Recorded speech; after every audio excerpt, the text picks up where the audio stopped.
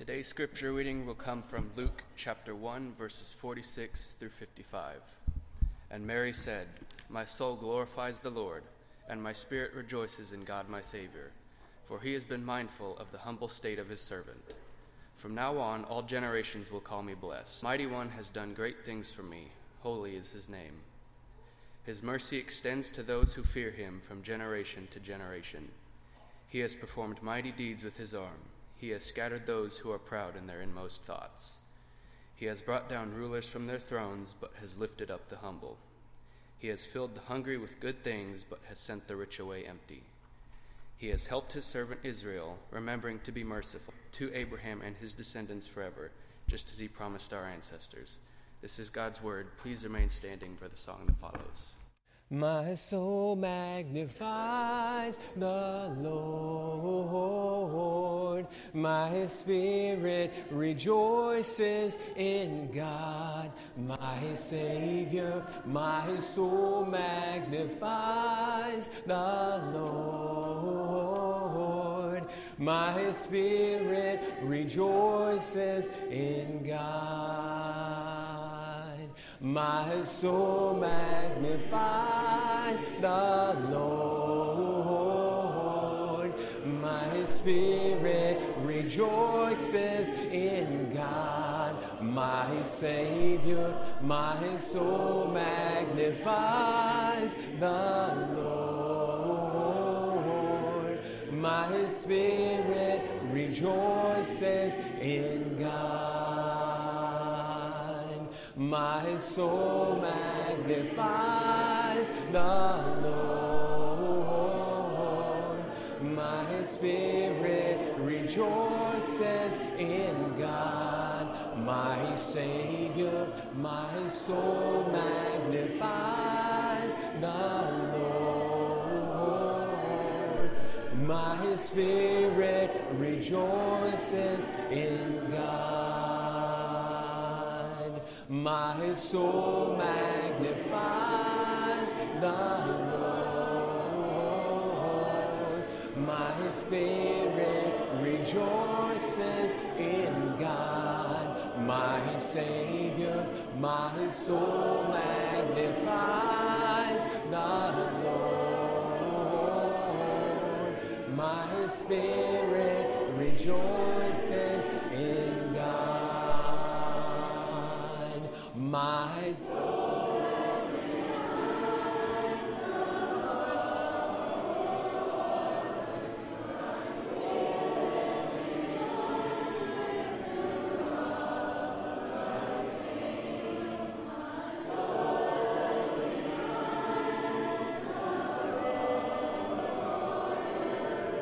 My spirit rejoices in God.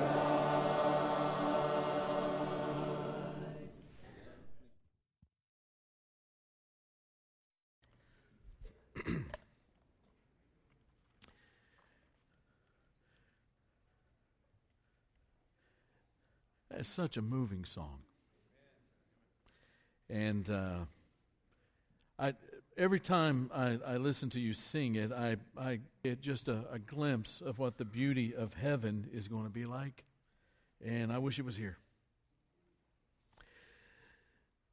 Father, you are terribly good to us. You're awfully good to us. Thank you for giving us voices to be able to express that gratefulness for that goodness to you. Our hearts sing in the joy your grace brings to us. Our soul indeed delights and is delighted by your love, a love not bounded by human failure or brokenness or fallenness. Our minds bow in humility to the mystery revealed in the gospel, reconciling us to you. We strive in all of our awkwardness to love you and to love others in a way that sums up your will for our lives. And our prayer in this short moment is for you to speak to us through these ancient words that Luke has penned for us. We are grateful in advance for all that you will say, knowing that you are the one who says it. And so we request eyes to see and ears to hear in such a way that we long for heaven, but more than anything else, we long for you.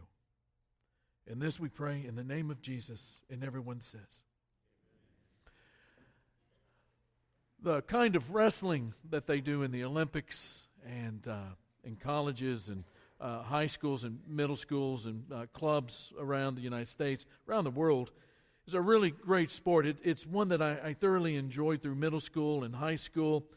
One of the guys that I wrestled all of those, a guy by the name of Doug. And Doug was a little nerdish. While everyone else had long, natural hair, Doug's hair was real short. It was propped up with butch hair wax. Do you remember that? I still have that smell in my nostrils. He wore horn-rimmed glasses. He broke them once during PE, had to tape them together with athletic tape. Doug, in a lot of ways, was the whole nerd show, the complete nerd package. So we're out at a dual meet, wrestling at a wrestling meet, and we're out on the mat, and we're warming up. And this happens all the time. I mean, we do the same thing. While the other team is warming up, we're trying to figure out who we're going to wrestle and try to size them up and to see if it looks like we're going to wrestle an easy guy or a hard guy. And that was usually based on what they were doing out there on the mat. And this happened every time. Some guy would figure that he was going to be wrestling Doug and think that he was about to go out and get an easy win. And as Doug's bout came up and he was about to go out onto the mat, he would take his glasses off and he would take off his warm-up jacket, and surprise, under the butch wax and behind the glasses was a super athletic guy that looked like a bodybuilder. Surprise! Clark Kent had just become Superman. And the moral of that story, and every time I think about it, I laugh because we'd be sitting on the bench watching Doug go out, and we'd watch this guy on the other side come out, and he's ready to get it going. Doug would take off that jacket, and he'd go. And we'd look at each other and go, surprise, And, the mind whooping at that point was done, and Doug never made it past a second period. I mean, he's a great, great wrestler. But the moral of that story is this. The greatest surprises come from the most unexpected sources. And that's really kind of the theme behind Christmas. Sermon on Zechariah. Zechariah is a priest who goes into the holy place of God there at the temple to burn incense. You know the story on the right side of the altar of incense. He meets an angel, and the angel says that his wife, Elizabeth, who has never, ever been able to have a baby and is now in advanced age, is going to have that little baby. And not only are they going to have a baby, but that baby is special. He is going to be the one that prepares the way. He's going to be the herald of the Messiah. He is going to open people's hearts up to receive God because God is coming at last. And Zechariah has a hard time believing it, even though he's a priest and he's talking to an angel. And the angel says, because you did not believe my words, you're not going to be able to say a single word until my words have come to their fulfillment, until the time that that baby to be named John is born.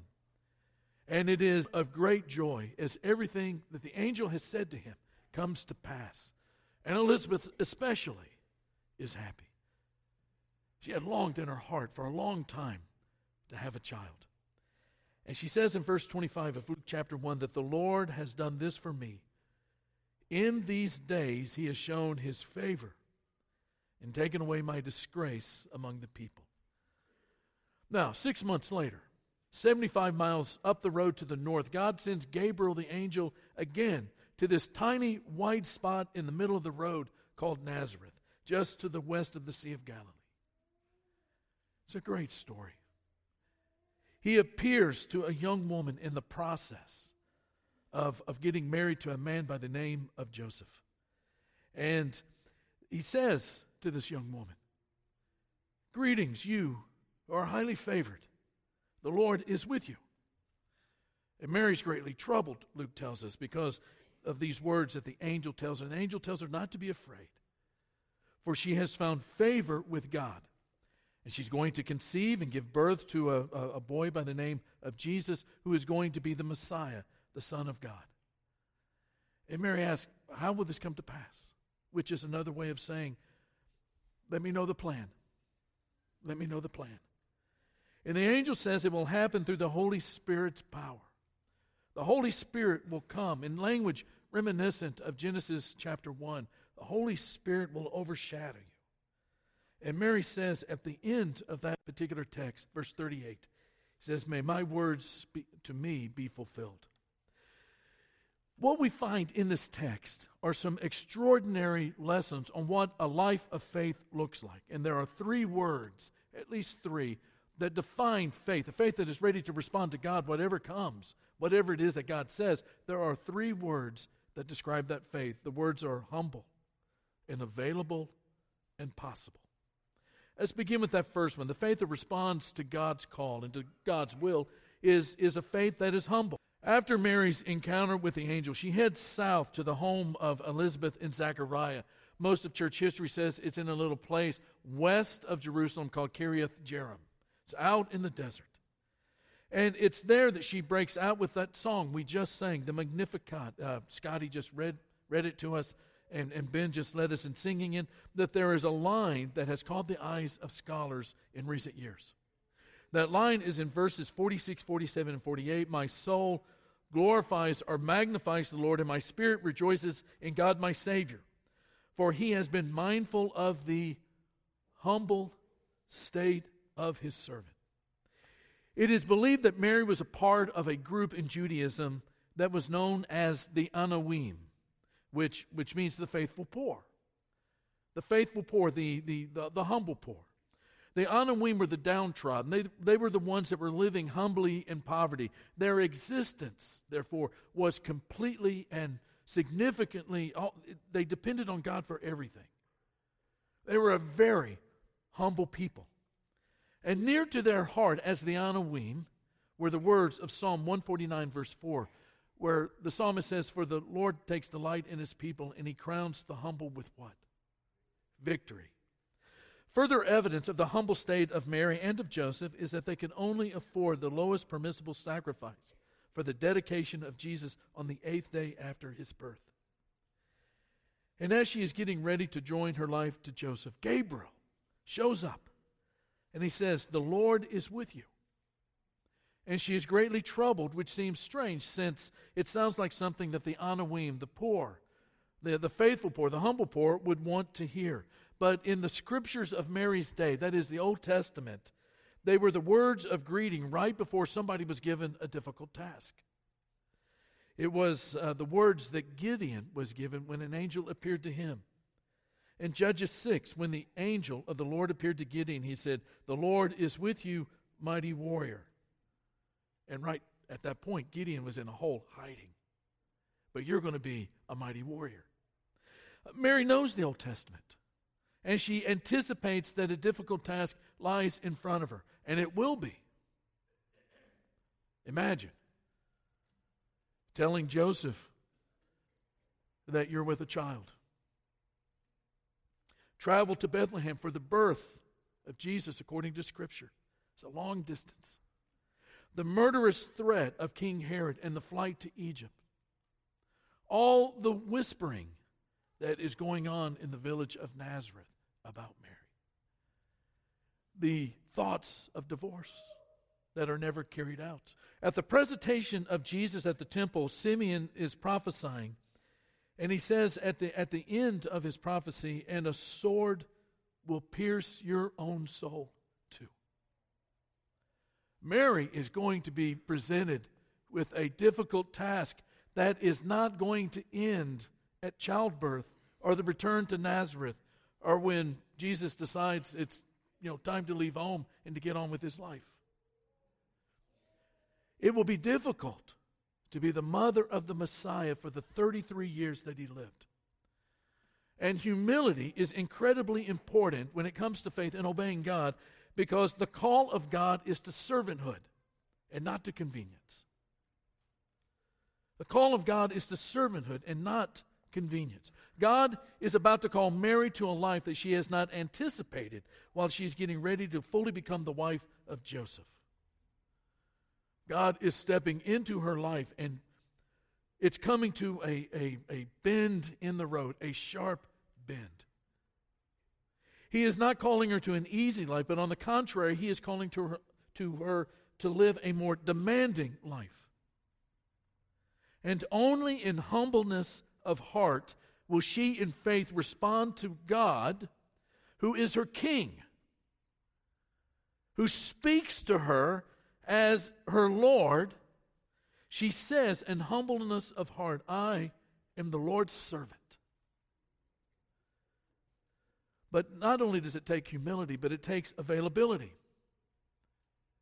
She shows us the importance of being available.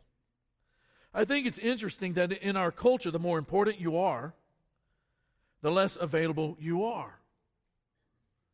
The layers of people that someone has to go through to get to you only increases the more important you become. All the voicemails are screened, all the emails are screened. Listen, screening those interruptions is an incredibly important part of life. That, my own day begins very early in a place of solitude. Jesus himself would leave early in the morning to go to a solitary place for prayer because the day was going to be filled with interruptions. But here's the thing. God consistently in the Bible steps into the life of a person who is willing to make himself or herself, in Mary's case, available to the great thing that God is doing and is about to make known to the entire world. He goes to Abraham, and he says, Abraham, I want you to pack up your family, and I want you to leave the country, the place, the terrain, the context that you have known all of your life, and to go to a place that I'm going to show you. He says to Moses, after 40 years of living as a shepherd out in the desert of the Midian desert, he says, Moses, it's time to leave that desert and to go back to Egypt because I've heard the groaning of my people and I want to fulfill the promise of taking them to the promised land. To Gideon, he says, Gideon, it's time to come out of your hiding place and to become a mighty warrior. To Mary, he says, you're about to have a child who will be the Son of God, the Messiah, who will save his people from their sins. Not everybody in the Bible who gets this kind of communication says yes. Think about Herod and those wise men. The wise men have come from the east. And they come and they say, Herod, can you tell us where this new king is being born? Herod says, that's a very interesting question. Let me think about it. Let me find out. He goes to his own fellows. They say, yeah, there's a prophecy. This is where it's supposed to be. It's the king of the Jews, the Son of God, all of these kinds of things. And Herod knows that a king has been born. But he's not going to allow his own kingdom to be interrupted by the kingdom of God, to the extent that he will send his stormtroopers down to Bethlehem to kill all of the boys in that vicinity, age 2 and under. He says no. One of the great tests, I think, for the level of availability you have in your life to respond to the call of God is whether or not you can be interrupted. Whether or not you're trying to line your life up with the timeline of God, which sometimes means you're going to be interrupted. Can your life be interrupted? We all have to answer this question. Do I live the kind of life God can interrupt for his purposes? And sometimes those purposes are 5 minutes or 10 minutes or 30 minutes in duration. Sometimes it may take half a day. Sometimes it's a change of life. Do I live the kind of life for his purposes? The faith that responds to God is not just humble, but it's available. Here am I, Isaiah says. Send me. And then the last thing is possible. Possibilities. Verse 37 is a bit difficult to translate. In some of the older translations, for nothing is impossible to God, Gabriel says. Recently, newer translations put it this way, no word from God will ever fail. Basically saying the same thing as God's word is also his power of creation. His word has power. His word has strength. It brings things about. When God says it, it happens. When God speaks, it comes about. Have we fully accepted, I wonder, have we fully accepted this truth about God and His work and His power and His might and His will? And not just to know it. Somebody asks you, can God do such a thing? So, yeah, nothing is impossible to God. Not just be able to respond to somebody else, but in our own life, in our heart of hearts, in the niches, in the inner part of our life, do we know it to be true to the point that we allow it to form the way we live in faith? What God calls us to do, what God calls us to do is possible. For nothing is impossible to God. Do we believe it? If we don't, we will always keep our thumb awfully close to the bailout button when what God calls us to do becomes a little bit too uncomfortable or too difficult. We don't know how old Mary was when all of this happened. We don't. The most educated guesses are that she's somewhere in the age of these guys right down here on the front rows, teenagers. God chose a young teenage girl to bring His Son, humanity, into flesh, into the world, who had never been with a man. It's going to be by the Holy Spirit. It will be by the Holy Spirit. And Mary may not know everything there is to know about the world at large, but she knows this about God. Everything is possible. She will give birth far from home. Herod will try to kill the baby, will try to kill her, will try to kill her husband. They will have to leave Israel for a period of time. They're going to live in Egypt on the lam. She doesn't have a clue how any of this is going to play out. Gabriel doesn't, ironically, Gabriel doesn't go, okay, here's what's going to happen. You're going to get pregnant. You're going to go to Bethlehem. You're going to have a baby. Shepherds are going to show up. Wise men are going to show up. And then you're going to find out that Herod is going to show up, and you got to get to Egypt. And you're going to stay in Egypt until it's time for you to come back. But there are still going to be some dangers in the southern part of Israel. You need to get yourself up to Nazareth. He goes, yes, it's going to happen because of the Holy Spirit's power overshadowing you. She says, may your word be fulfilled in me. She never left Bethlehem thinking that she would see Egypt. She knew it was going to be tough because neighbors are neighbors. But she didn't think that the king of her country would try to kill her. But she's humble. She knows that God is God and nothing less. And she's available to God. And she believes that nothing is impossible when God speaks it.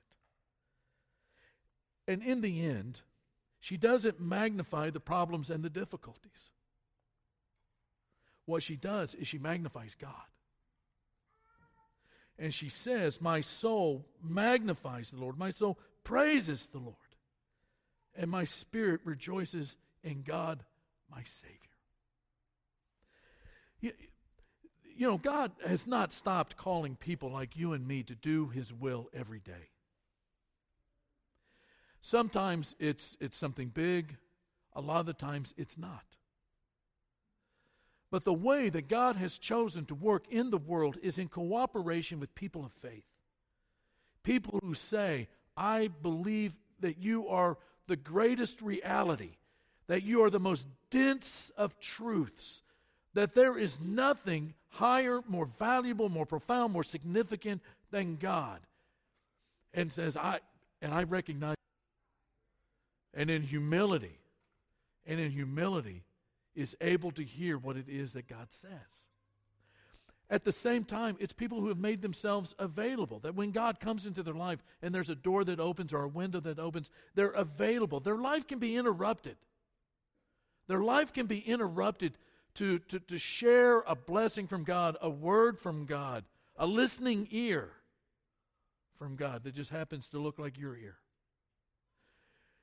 Making themselves interruptible and available to be where God needs them to be and to be what God needs them to be in His human project. And not only that, to be able to do it with complete humility and to do it because we're available and God can interrupt us. Could you imagine, say, God, can you give me 5 minutes? To be completely interruptible. God, I'm on the phone, But at the same time to realize that whatever it is that God is going to call you to, it is possible to be done to His glory in such a way that people are blessed. That's what Mary shows us about how to respond to God. One of the things that is beautiful about this time of year is that it's not just us that are thinking about the incarnation. Most of the known world tipping its hat to the incarnation and to Christianity and thinking and pondering and contemplating. And who knows what might happen in the next couple of weeks? Who knows what might happen this next Saturday as we're out making those deliveries? Who knows what it is that God is going to open a door or a window in order to allow our life and His kingdom to come into somebody else's or another family's life. It might be that you need that to happen for yourself this morning. It may be today that you see that, I've really believed in God, but I've been fighting God. And I realize now that I need God, not just to basis, but I need God to interrupt everything that's going on in my life right now.